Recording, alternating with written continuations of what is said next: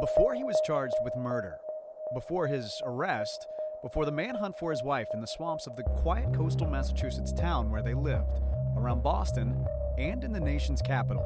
At 4:55 a.m. on January 1st, he searched how long before a body starts to smell. There was another set of searches, prosecutors say, on Google, on their son's iPad, starting early the morning when he would later say she went missing. At 4:58 a.m., how to stop a body from decomposing. Anna and Brian Walsh had built a life together in Cohasset, just south of Boston, and Anna's sudden and seemingly unexplained disappearance sparked a huge search.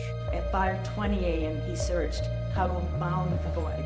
But after a mysterious house fire, accusations of misleading investigators, new scrutiny on a case of art fraud involving Andy Warhol, Walsh was arrested on suspicion of murder, and those chilling Google searches were read out in court, turning the case into a phenomenon. 10 ways to dispose of a dead body if you really need to. How long for someone to be missing to inherit.